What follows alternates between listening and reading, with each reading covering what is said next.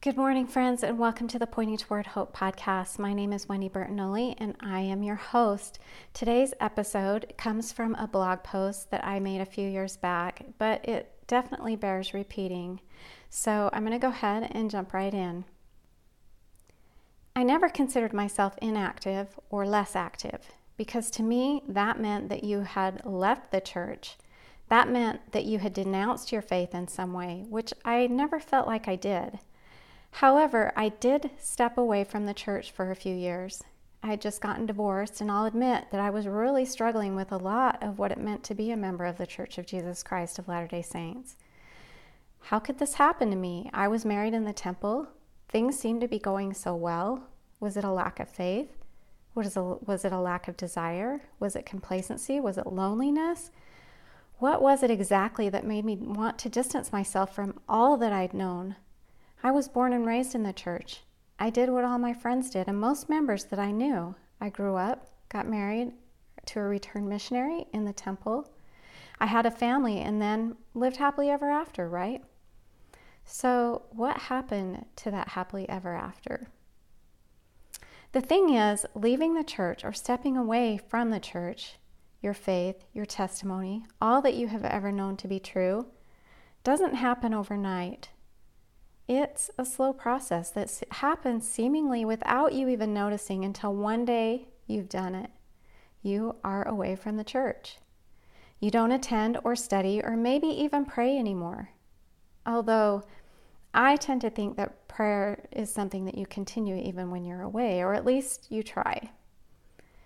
You don't practice your religion anymore, and members of the church who know you and hear about it think, quote, "It's really sad."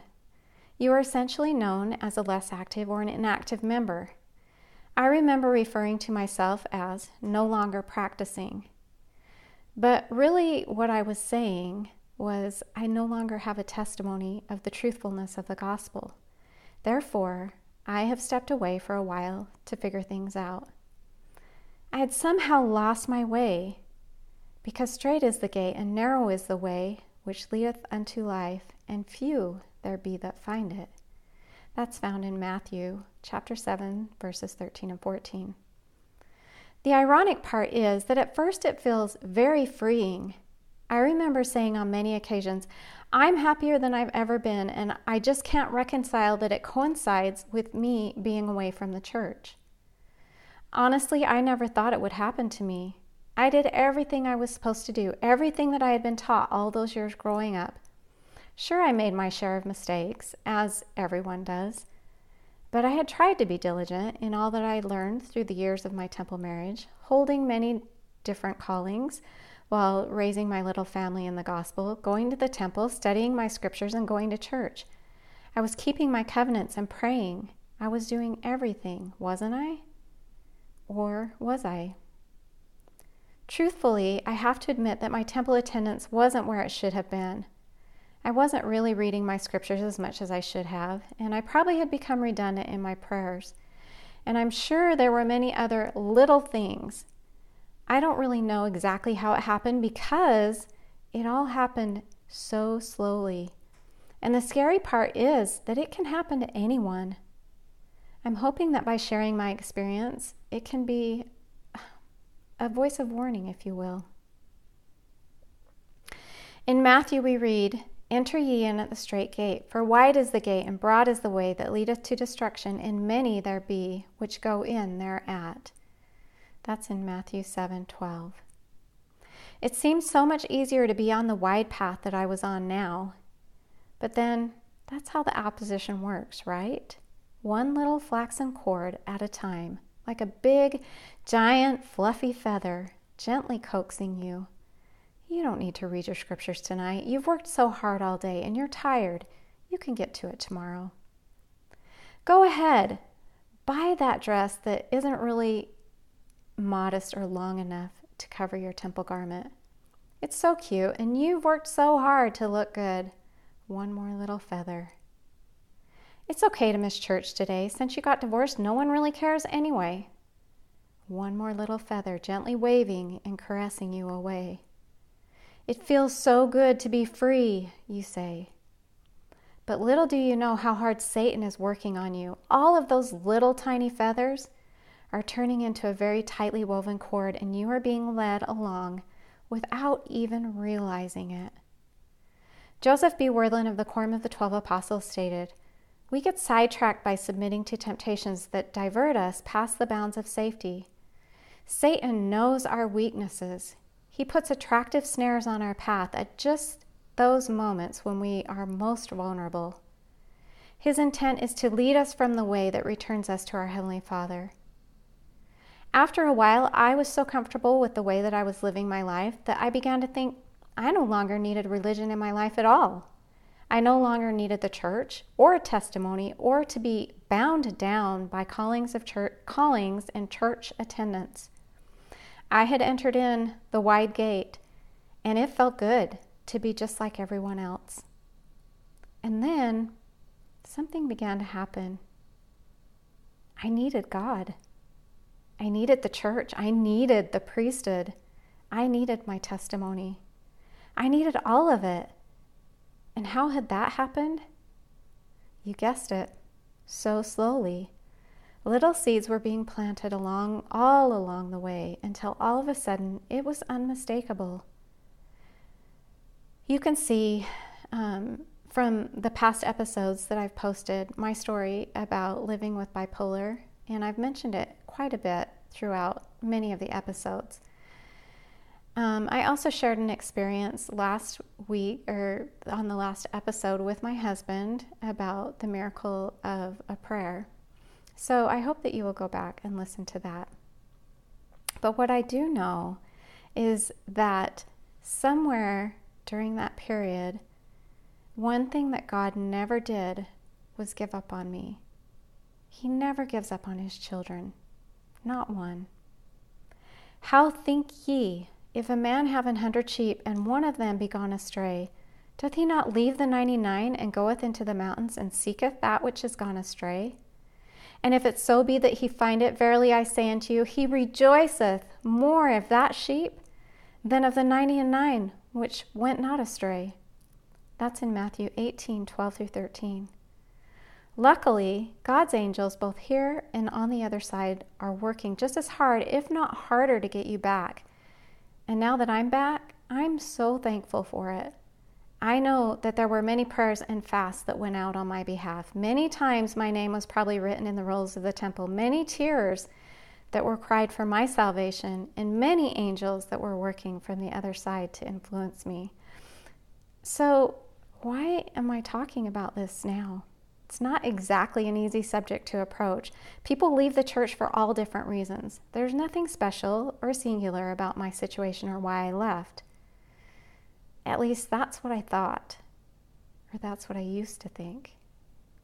But the truth is, I believe it is similar for most people in that it happens so slowly, one small act at a time, one small thought at a time, one small step at a time. And before you know it, you hear yourself saying, I'm not sure I ever had a testimony. I'm really not sure if the church is true after all. And I'm happier than I've ever been without it. I think what I'm trying to say, and what I've been prompted to talk about, is that you have to keep the whole armor of God on. You can find that in Ephesians 6:10-18. Not just sometimes, all the time, all day, every day. You must do all the little things every day, sometimes more than just once a day. You must keep yourself unspotted from the world. You must live in the world, but not of the world. And I know that's been repeated over and over again, and most recently in this past General Conference. If you're like me, you've heard it a million times growing up in the church. But it has never been more true or more important than it is today. In the Book of Mormon, which we believe is another testament of Jesus Christ, Mormon chapter 8 gives us insight into today's world. Moroni says he has seen our day, and it includes wars and rumors of wars, great pollutions, murders, robbing, people who tell us that there is no right or wrong in God's eyes. He describes people who are filled with pride, caught up in the wearing of expensive clothing, and who make fun of religion. He has shown people who are so obsessed with worldly things that they allow the needy and the naked and the sick and the afflicted to pass by without being noticed. But we shouldn't despair. It is the Lord's way that will lead us to life eternal. The prophet David O. McKay taught, Christ is the light to humanity. In that light, man sees his way clearly.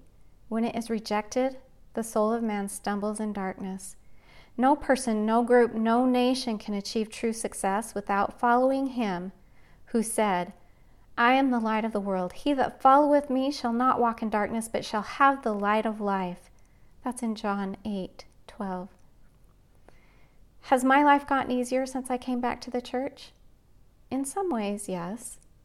But in a lot of ways, no. In reality, it's actually been a really hard road, quite like a roller coaster.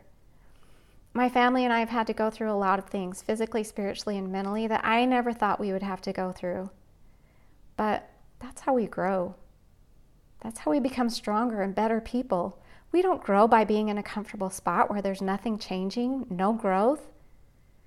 However, through it all, I have no doubt that my Savior is with me, and He is my advocate to the Father.